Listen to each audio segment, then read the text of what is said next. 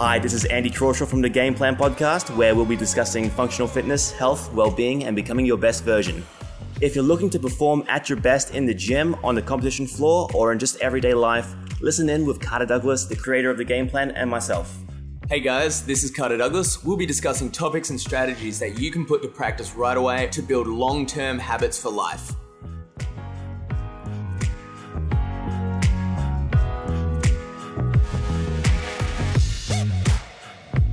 Hey, what's up guys? It's Andy here from the Game Plan Podcast, and I'm here with Khada Douglas.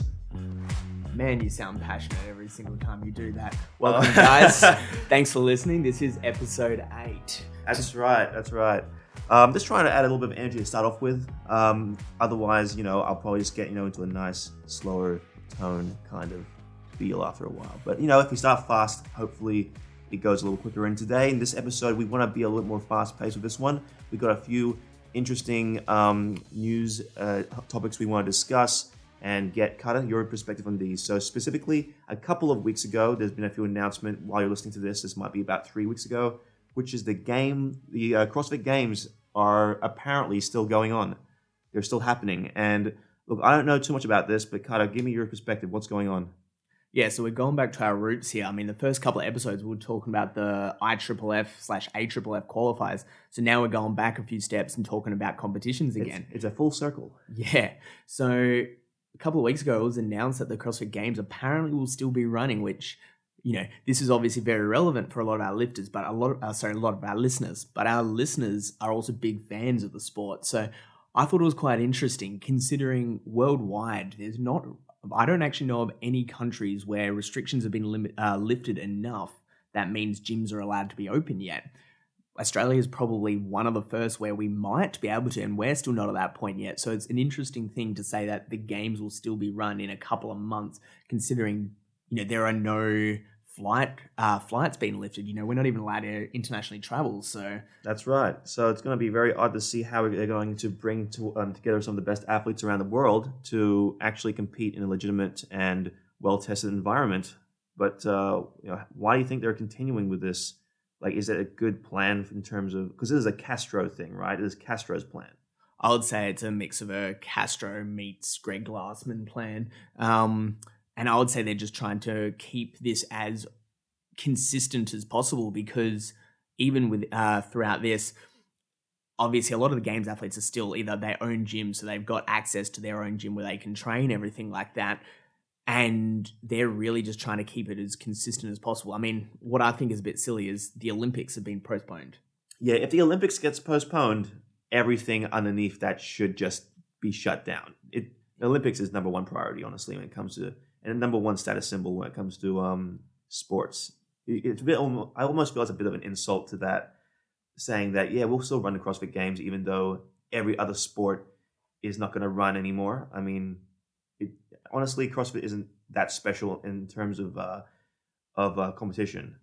Yeah, even like at a top level games athlete, most of them aren't exactly really getting paid that much. Most of them still have to work full time. So I'm unsure when it comes down to flights and whatnot, if it's even possible to make it over to the States currently from America without some urgent need. But if it was possible, I would say it would be so damn expensive. And who's going to be paying for this? Are the athletes going to, just for the sake of competing for 1 year? I mean, in my eyes, you're probably going to, if out of last year where I think they had 140 or 150 odd males compete, this year they're probably looking at having, 20 or 30, and they're probably only the ones from the States. Exactly. So even if, let's be honest here, this is only going to continue. This is only going to happen. The game is only going to occur if they even allow any sort of borders opening at all.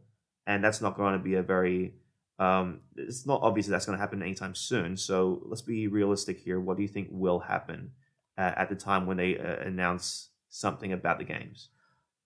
I reckon they'd be silly to keep it going, but at the same time, it would not surprise me if they did keep it going and just pretty much restricted it to, if you make it, you make it. So they said that they're going to hold the games at the ranch, which is where they originally held the games. There's going to be no spectators. They've already canned the age group, the age groups of the teens and the masters events and the teams. So really, in theory, it would just be an individual event now.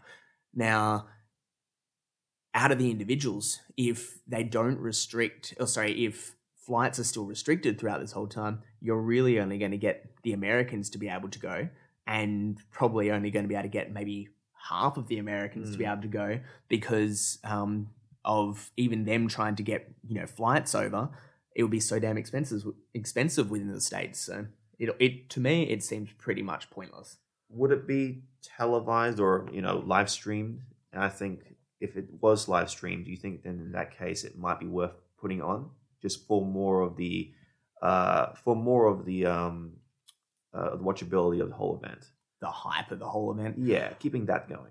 I reckon there would be a significant amount. If they made it like a paid live stream, there would be a lot of people paying some money for this, especially if they actually got a solid amount of athletes there. If they didn't, people probably don't really give a shit. But if they made it a paid live stream, which they never have in the past, but if all of a sudden they did this year, there'd be a lot of pissed off customers, but they'd also probably actually make a few bucks out of it. Right. Do you think they should just even bother with any of this then? Or make it just an online only kind of event? I reckon they should just can it. They can't make it an online only thing. And especially considering majority, if not all of the CrossFit sanctioned events have now had to cancel. I know we got news that the Down Under CrossFit Champs actually just got cancelled. Asia's just got cancelled. We've got a bunch of others that have been actually announced as cancelled. So there's no sanctioned events, that means there's no actual games athletes qualified for the games besides the ones who've done the open or the sanctioned events that have already run.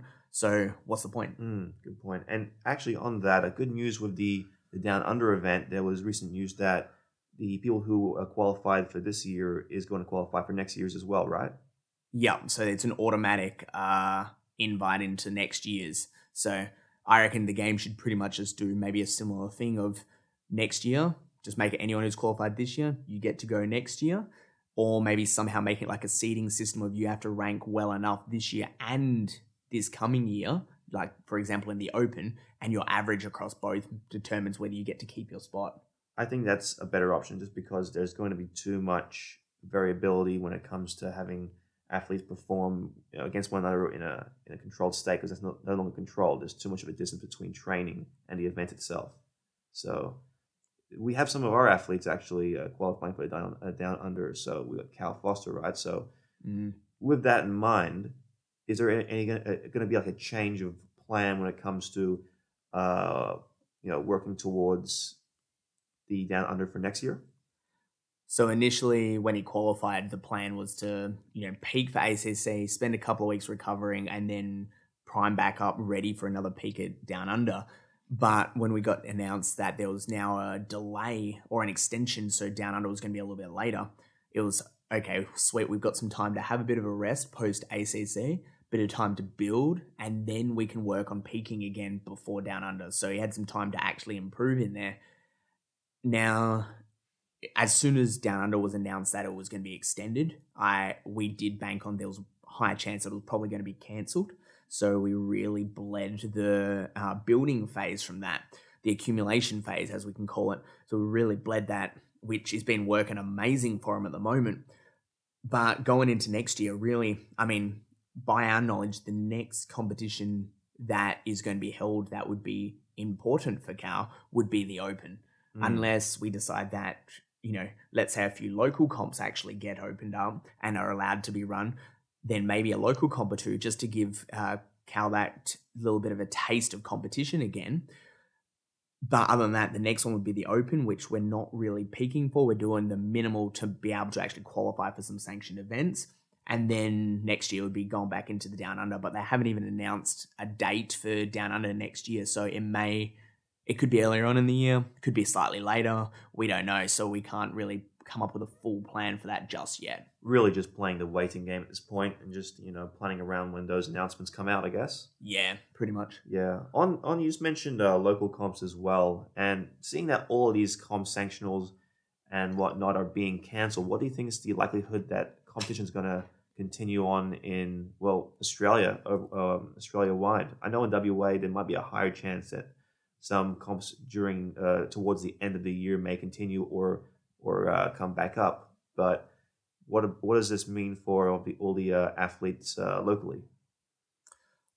I reckon it's a hard one for obviously over East competitions, because I know for a lot of the over East competitions, athletes would travel for. I've been over to a fair few over there, everything like that. A lot of people travel interstate. But when it comes down to here, not many people come over here for competitions. Over here, it's a lot more local.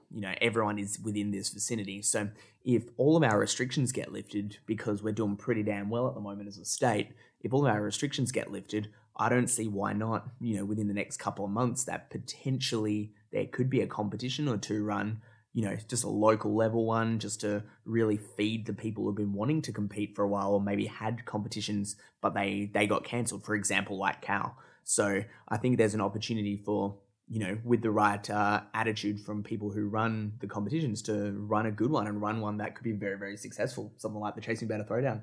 Yeah, which is, that one's, from my knowledge, planned to still go ahead, and that's towards the end of the year, around November. So we have some pretty high hopes for that one to basically keep going on. But how about all the other comps? Because I know, especially during the point of which the virus became very bad, and the announcements came out that most of these comps and any events are going to be cancelled, there was about, from my knowledge, or 3 or 4 under my care in a way, marketing-wise, that were cancelled. Do you think that we're going to have a fluctuation of a huge number of comps basically in season B of the year? And is that going to be too much? Yes, there definitely will be a huge fluctuation of people trying to, and we saw this a few years ago as well. If you've been CrossFitting for a little while, around 2015, there was a massive influx in competitions, but that in turn meant a massive influx in crap competitions. People were running competitions for the sake of trying to earn a few bucks, because if you run a good one, you could definitely make a few bucks. It's a stressful weekend, but if you ran a good one with minimal outgoings, you could make a few bucks off the weekend. And a lot of people tried doing that. I reckon coming back from this, there's going to be a lot of people who will try and capitalize on that, especially considering a lot of comps have had to cancel. They'll try really maximize on trying to earn a few bucks, especially because they've probably taken a little bit of a financial blow across this time. So they'll be doing anything and everything to get their name out there and to try and make that money back. Do you think this actually might be a bit of a revamp to what the CrossFit scene WA used to be, which is, from my knowledge, a huge, basically, it was like a comp every weekend, wasn't it? Yeah, second half of that year in 2015, there was pretty much, for about 4 months there was a comp every week to 2 weeks at least. Yeah. So basically then, do you think this might be a bit of a mirror of what that used to be? Potentially. I reckon it's either going to go that extreme or the complete opposite, and a lot of comps are just going to not run. Even some of the ones that have postponed earlier on in the year due to the virus, maybe those guys will just be like, okay, we're just going to can it for this year, and maybe the rest of this year might just be a bit of a drought for them, besides obviously the Chasing Better Throwdown, which will still be running at this stage. But I reckon it's either going to go every man and his dog's going to try and make a comp, or potentially no one wants to make any at all. Yeah, well, I guess the variable we haven't talked about yet is the competitors, because, I guess when you're trying to prepare for a comp, you have the mindset for that. You are preparing probably weeks and weeks prior to the comp. And so right now, if someone released a comp in a month, I would definitely not do it. I'm just not physically there yet. And I'm guessing that's for a lot of people as well, seeing that the gyms have been shut and the only people who have been training are those at home, and still to a limit of a lot of equipment and competition from other members, we're training together in that environment. So I feel like that might be a little bit lost, that feeling of driving through competition. So do you think that might be a pretty major variable as to whether or not these comps should even go on? Definitely a huge variable. People don't exactly love challenging themselves or testing themselves in that way. I mean, let's change the topic slightly. Okay. You've done a competition before, haven't you? A CrossFit competition. I've done one, and it was very much just on off the whim. It's just I didn't have any intentions until that ticket for that comp was available, and it was for free or something like that. So when did you score that ticket? Oh, that was 2 years ago. No, in relation to the comp. Yeah. Oh, yeah, that was 2 or 3 days before that comp. So yours was a real spontaneous 2 days before let's jump in. Yeah, I had no training or prep for it at all. What was your thoughts going into that? I really just wanted to experience what it was like competing in a kind of a mixed modal or a CrossFit setting, because I just haven't experienced that before in my life, and I thought it'd be a fun little experiment for myself. And it was pretty bad in the sense that I didn't prepare nutritionally as well. So yeah, it was a good learning experience. Looking back on that, did you enjoy that? Did you enjoy that weekend and that experience for you? Obviously, be honest, because competing is not for anyone, not for everyone. But did you enjoy that?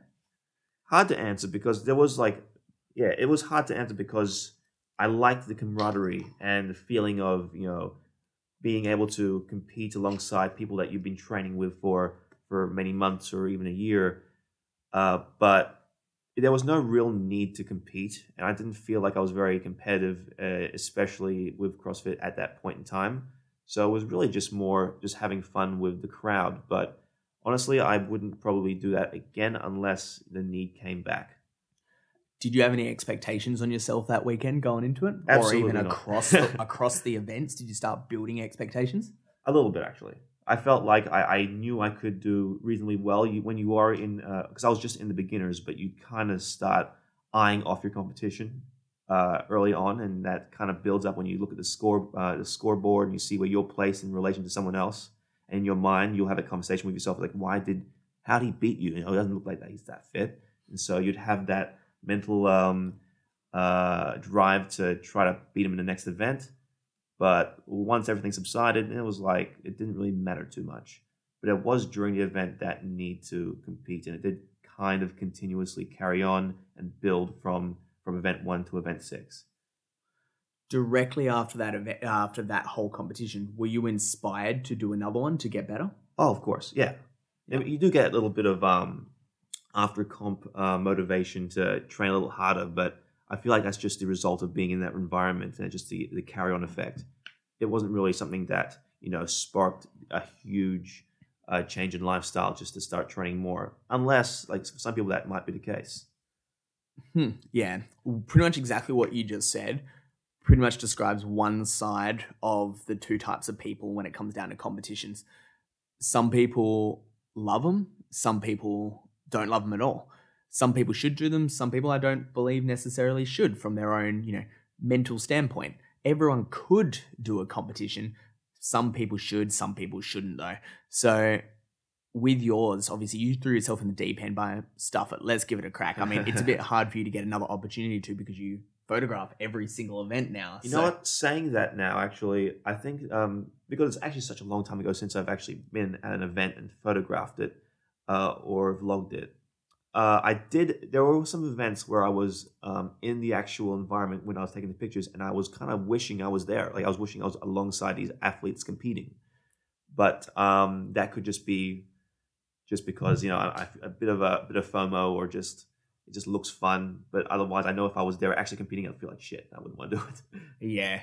Yeah, I completely agree with you there.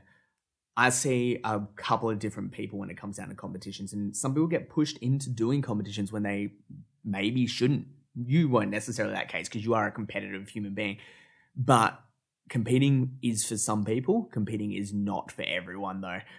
Some people love competition for the sake of actually the challenge and the excitement of challenging themselves, the risk. For you, it was like, I don't know how this is going to go. I'm going to throw myself in the deep end and give it a crack.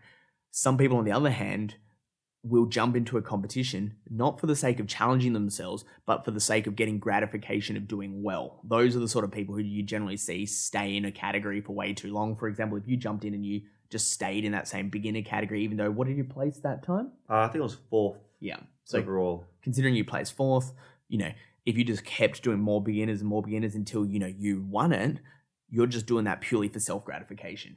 Right. Literally for the sake of, okay, I just want to be the best beginner before I move up. A lot of people, I believe in you should always be trying to really challenge yourself, as in, it doesn't matter if you're, come dead last. Now that you've had your experience, if you're going to jump in again, challenge yourself, go in intermediate, go in RX, and, as long as you have the prerequisite movements that you need, give it a try, challenge yourself and see where you're at. Yeah, I've always had that thought that, coming from a more of a bodybuilding background where aesthetics were more of the focus, and that was where I was competing more or less.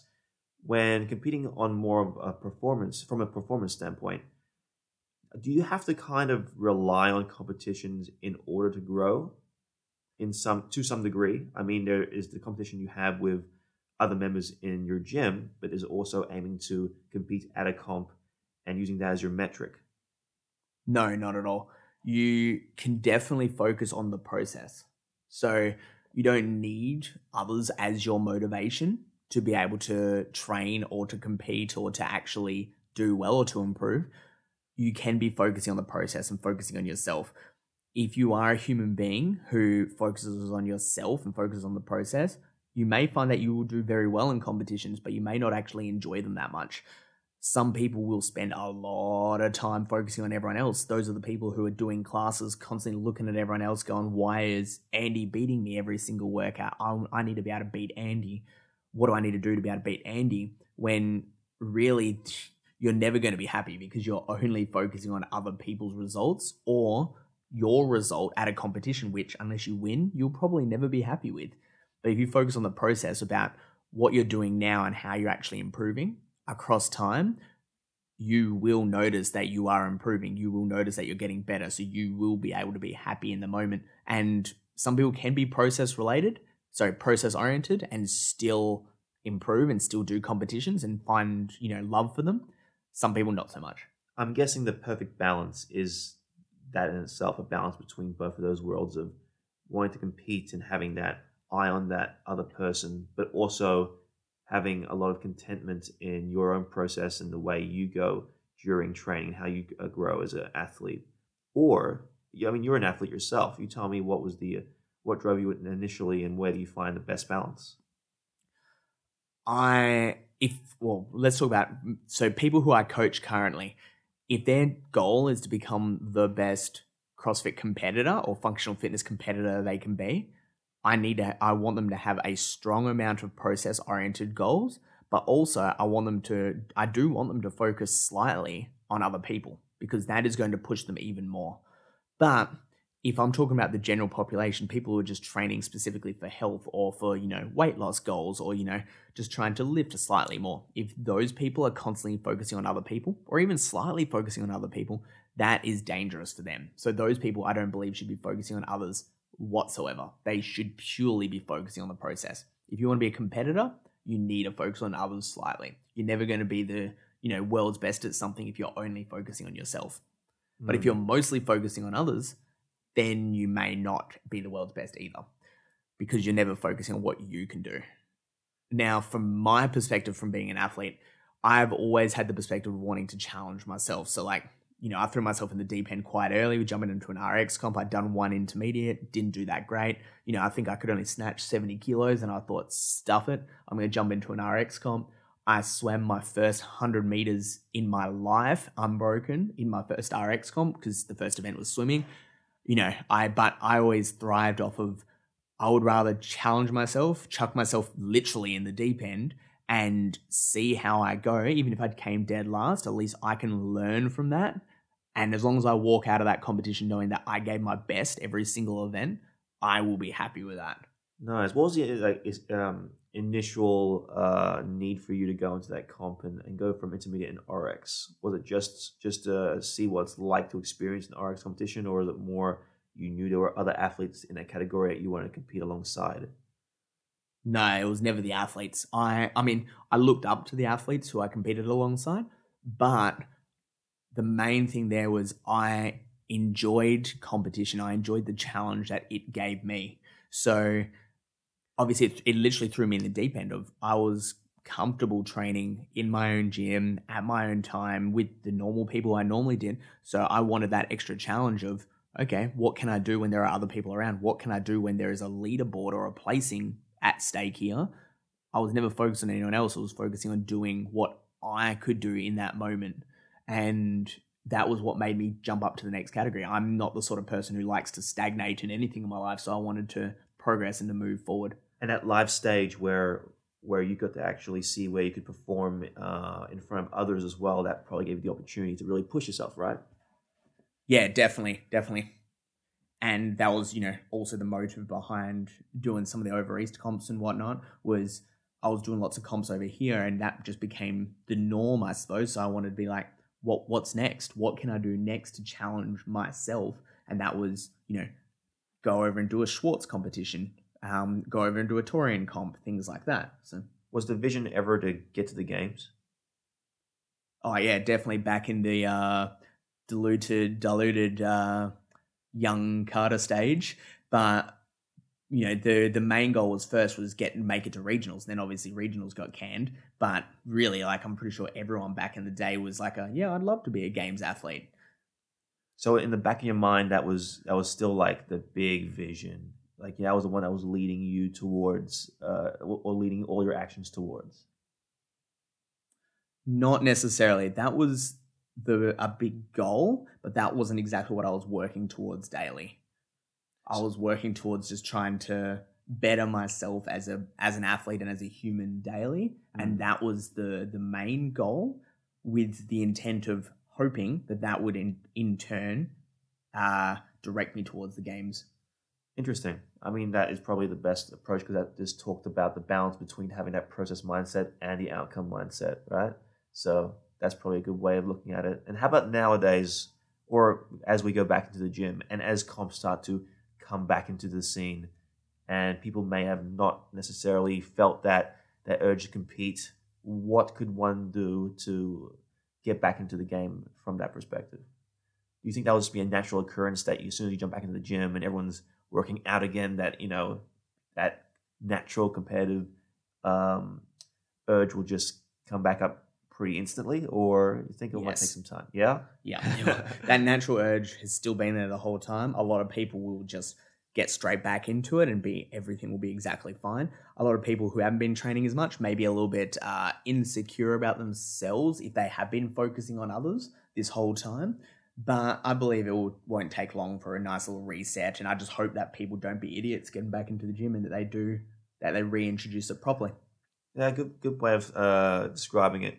I feel like competitions are something that really can really drive someone forward in terms of the way they can improve their health, even though that might not necessarily be the actual focus. It's almost as a result of competition and driving for that, you just get better as a human.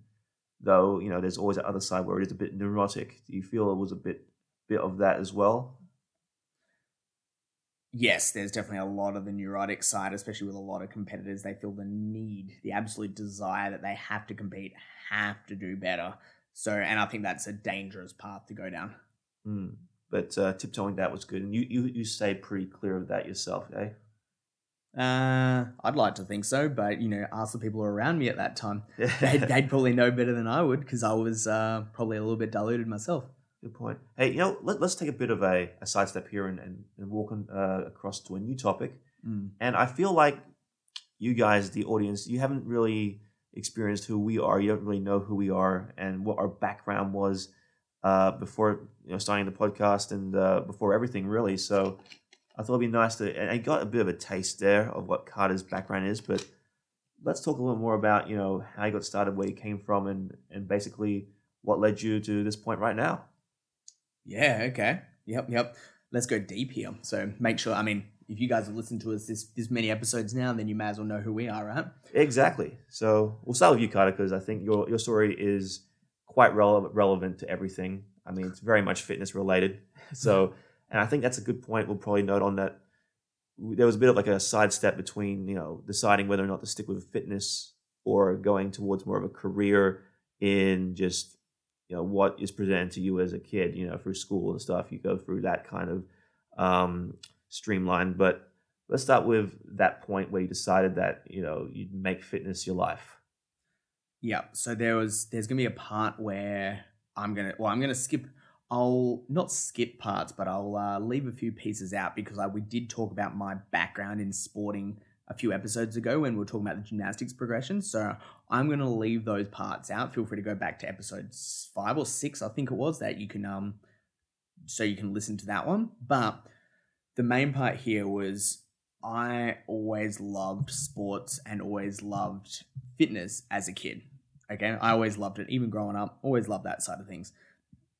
I always enjoyed being outside, always enjoyed moving, everything along those lines.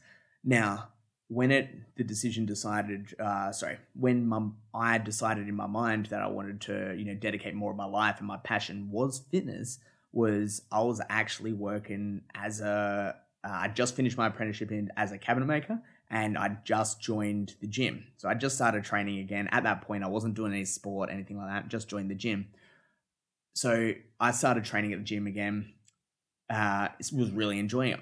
At that point, I literally started at the gym I was coaching at, at the gym I was training at, they opened up like a CrossFit section where they were coach classes, everything like that. I jumped in those classes and literally fell in love with it pretty much instantly. At that point, they also were running a PT cert within that gym. So personal trainer cert. So I thought, stuff it. I will give this a try. I enjoy fitness. I've got some free time anyway, so I'd like to study and learn a little bit more. And pretty much at that point was the point that I decided I wanted to commit a lot of time, a lot of energy, and a lot of effort into not just making myself better within the gym, but actually helping others to be better. And I really enjoyed the side of being selfless, as in helping others and spending all your time and energy helping everyone else.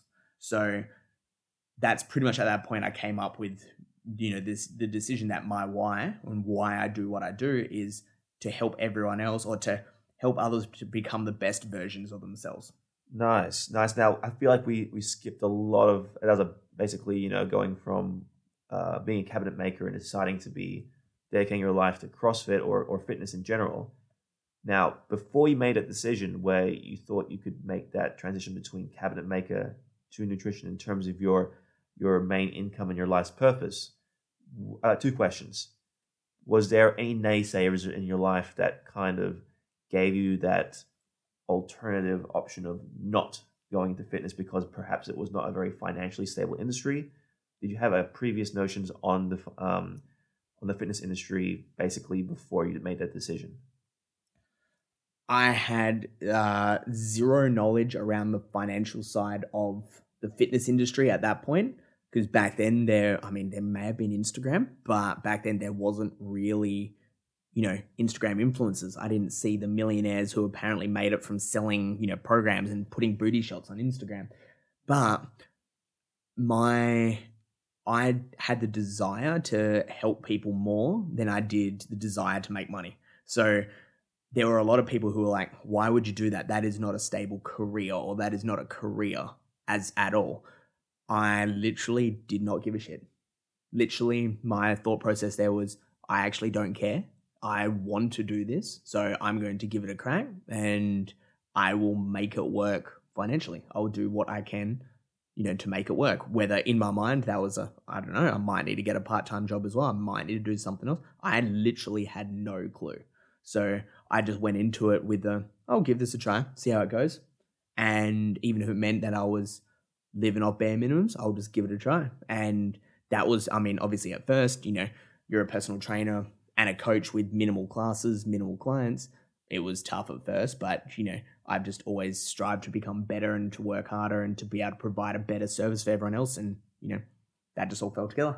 That's pretty cool. It sounds like there were no need to hold up to any status symbol at that point.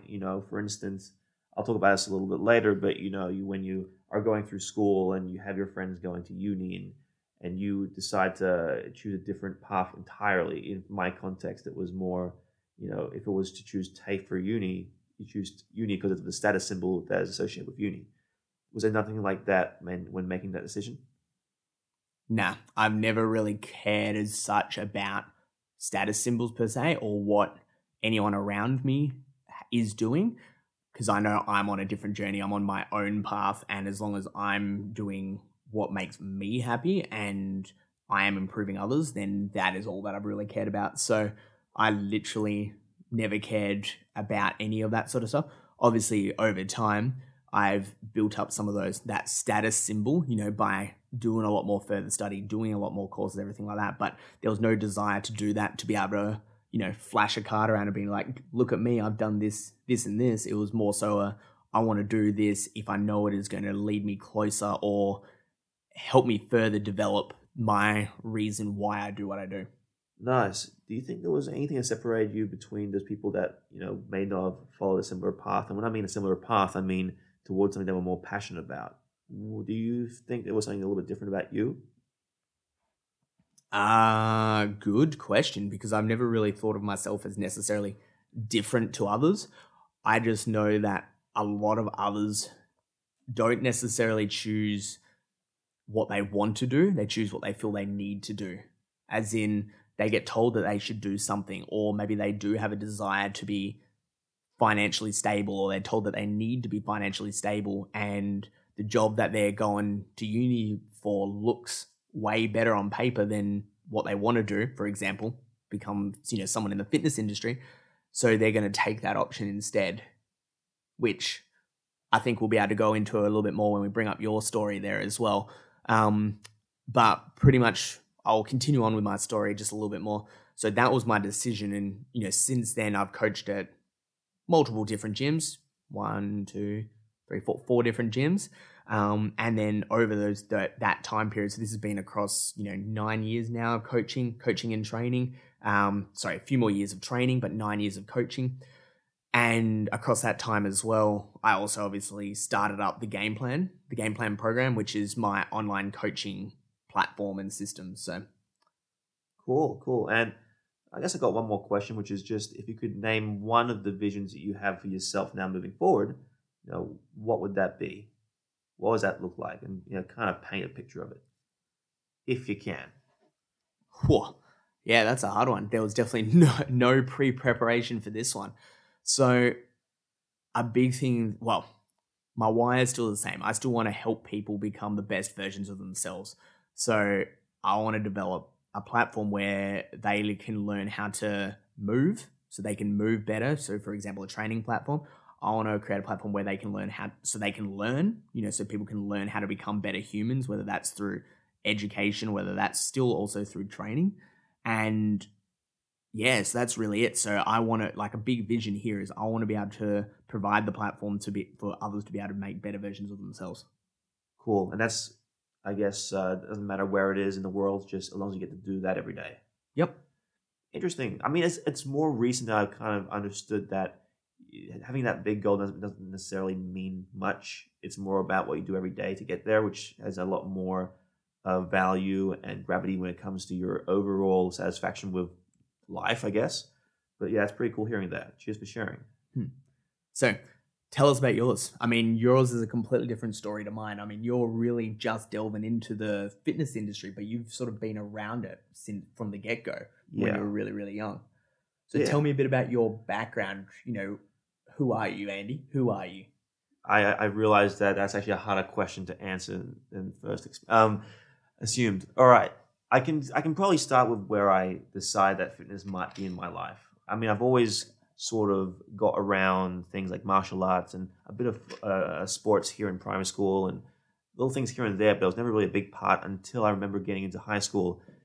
And it was very much a superficial reason why I started lifting weights.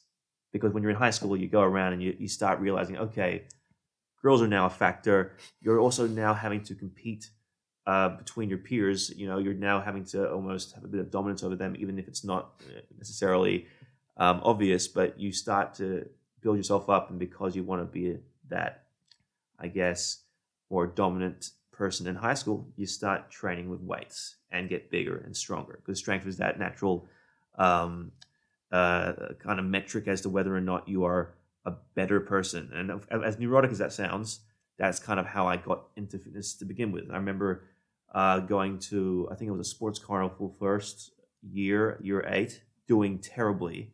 I hated that feeling, so I started after that year just to basically my main goal was just to build myself up as much as possible, train as hard as I could, push-ups, sit-ups, all of the thing. Like, it wasn't necessarily planned at all. It was me doing a lot of research on YouTube just to figure out what's the best way to get huge biceps and get stronger and faster at sprints.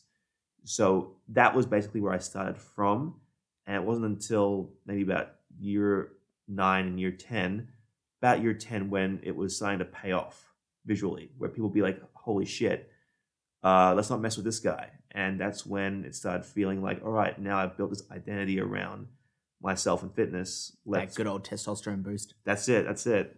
And I started to basically live that and make that my identity. And it all went from there. I just kept on researching fitness and researching how to become better, researching nutrition, how to optimize myself. And then that was kind of the building process behind even going into things like nootropics and becoming mentally, more cognitively, more fast and flexible in terms of being able to think in much more bigger ways. So that's kind of where it built from. But and that's where it's got me here now. But I never did consider it a opportunity for a career in. Yeah. So you spent ages training and developing yourself. Now, you never thought of it as a career, but obviously more recently now, for the past couple of years, the past year and a half, 2 years, Yeah. you've been involved with a couple of fitness companies or involved in the fitness industry when it comes down to like marketing, media, everything like that. You're obviously involved with the game plan. We obviously create these podcasts, etc. What were you doing beforehand? And then what was the changing point that sort of got you into this? Right. Okay. So I ended up with a bit around high school, finishing high school. All right. So I guess the decision was never to be in the fitness industry just because of more of the status thing of it. I'll be honest. I never really felt it was very profitable in terms of a career. So I went straight into uni and I studied computer science and business information systems just because I was somewhat around my interests back then. Though still, fitness was also the thing that I would think about probably more as a passion on the sidelines. Now, doing that, I basically got out of a degree, and with that degree, I started my own journey as being a solo web developer and graphic designer, and that's where I decided to really venture into niche industries, and one of which is being fitness. And the way that happened was one of my clients actually just invited me to CrossFit Chasing Better. It was just they invited me just to train with the team just because he was obsessed with it. This is Graham Batt. If you guys have met him before, I hope he's listening to this right now. He invited me to Chasing Better, and from there, I basically loved it. But I wasn't bought in yet. It wasn't until I won, I think, a 3-month free membership with Chasing Better, just because I bid on an item at an auction somewhere. I bid on these tickets, I won them, and I just kind of mooched off that for the last 2 years. And I talked to the owners there, I talked to a lot of the members, and I kind of started feeling like this was a place for me. It just felt almost like natural because it merged two of my passions, which was creativity and fitness together, and that's kind of the entry point to where we are now. We won't talk about the future too much, but right now, what are you working on to, I suppose, make health and fitness a little bit more of your life? That's been a bit of a challenge, of course, because, it's still balancing work itself in the marketing industry and the creative industry. But fitness-wise, I've been searching for a while a good, reputable nutritional certification to follow. And right now I'm going through that to get my level 1, level 2 in. It was the NCI nutrition course. And so that's one of my steps in becoming certified in that area, but also just becoming a little bit more involved in terms of the athletic side as well, training with more of a system in mind than just bodybuilding and using my my experience from watching YouTube as a guide. So that's 2 areas I'm trying to improve on right now to basically break into the industry in some way. Awesome. Now I'm going to throw back the question you asked me, just to throw you in the deep end. What is a vision that you have going forward with you and the health and fitness industry? Okay. I've thought about this quite a bit. Damn it, he was pre-prepared. I was not. But I really want to, it's very similar to yours. I want to be able to create a system which is flexible enough to help as many people as possible in the nutrition space. Because I'm going to be honest, being an athletic, being a programmer in terms of in the functional fitness space is not necessarily my I would not have much experience in that. But nutrition-wise, I've had experience with trying to, cut weight, bulk up, all these different ways of trying to change and change your body composition as much as possible.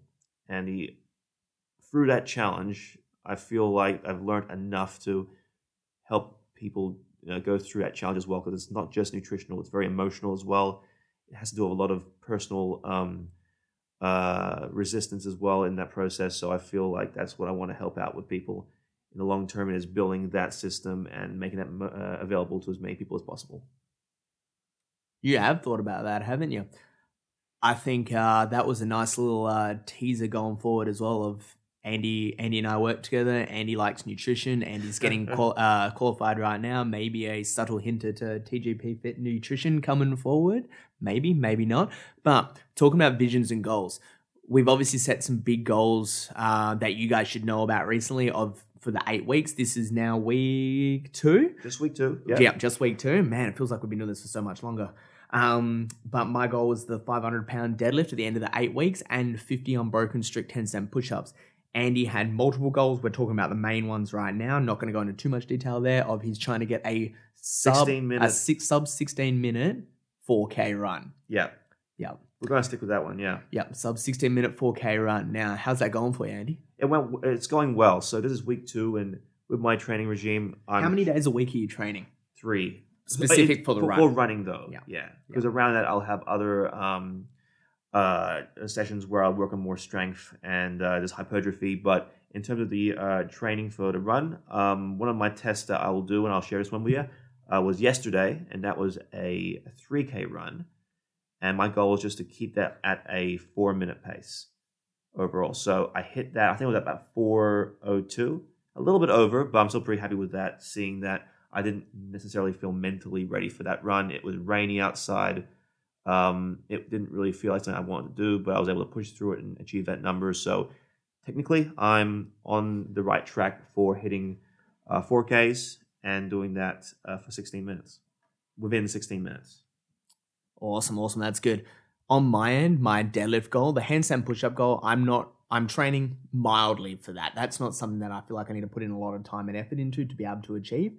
But I'm training mildly for that. With the deadlift, that's something I'm going to have to put some big effort into. So I'm been doing a lot of pulling recently. A lot of pulling, a lot of hinging, a lot of upper back strength. Not the pulling you guys are thinking about. Sorry, I had to say that there. No. So anyway, with this one, last time on the last episode, we talked about I hit a 4 deadlift at 200, which was a nice little PB for me. This week, and then after that, later on in the week, I did hit a 3 at 200 comfortably, tried a 3 at 210, ended up just pulling a nice single. The double was not happening that day, but 210 was the easiest it had ever felt. Went up nice, ended up hitting a second single of that not too long afterwards, couple of minutes rest.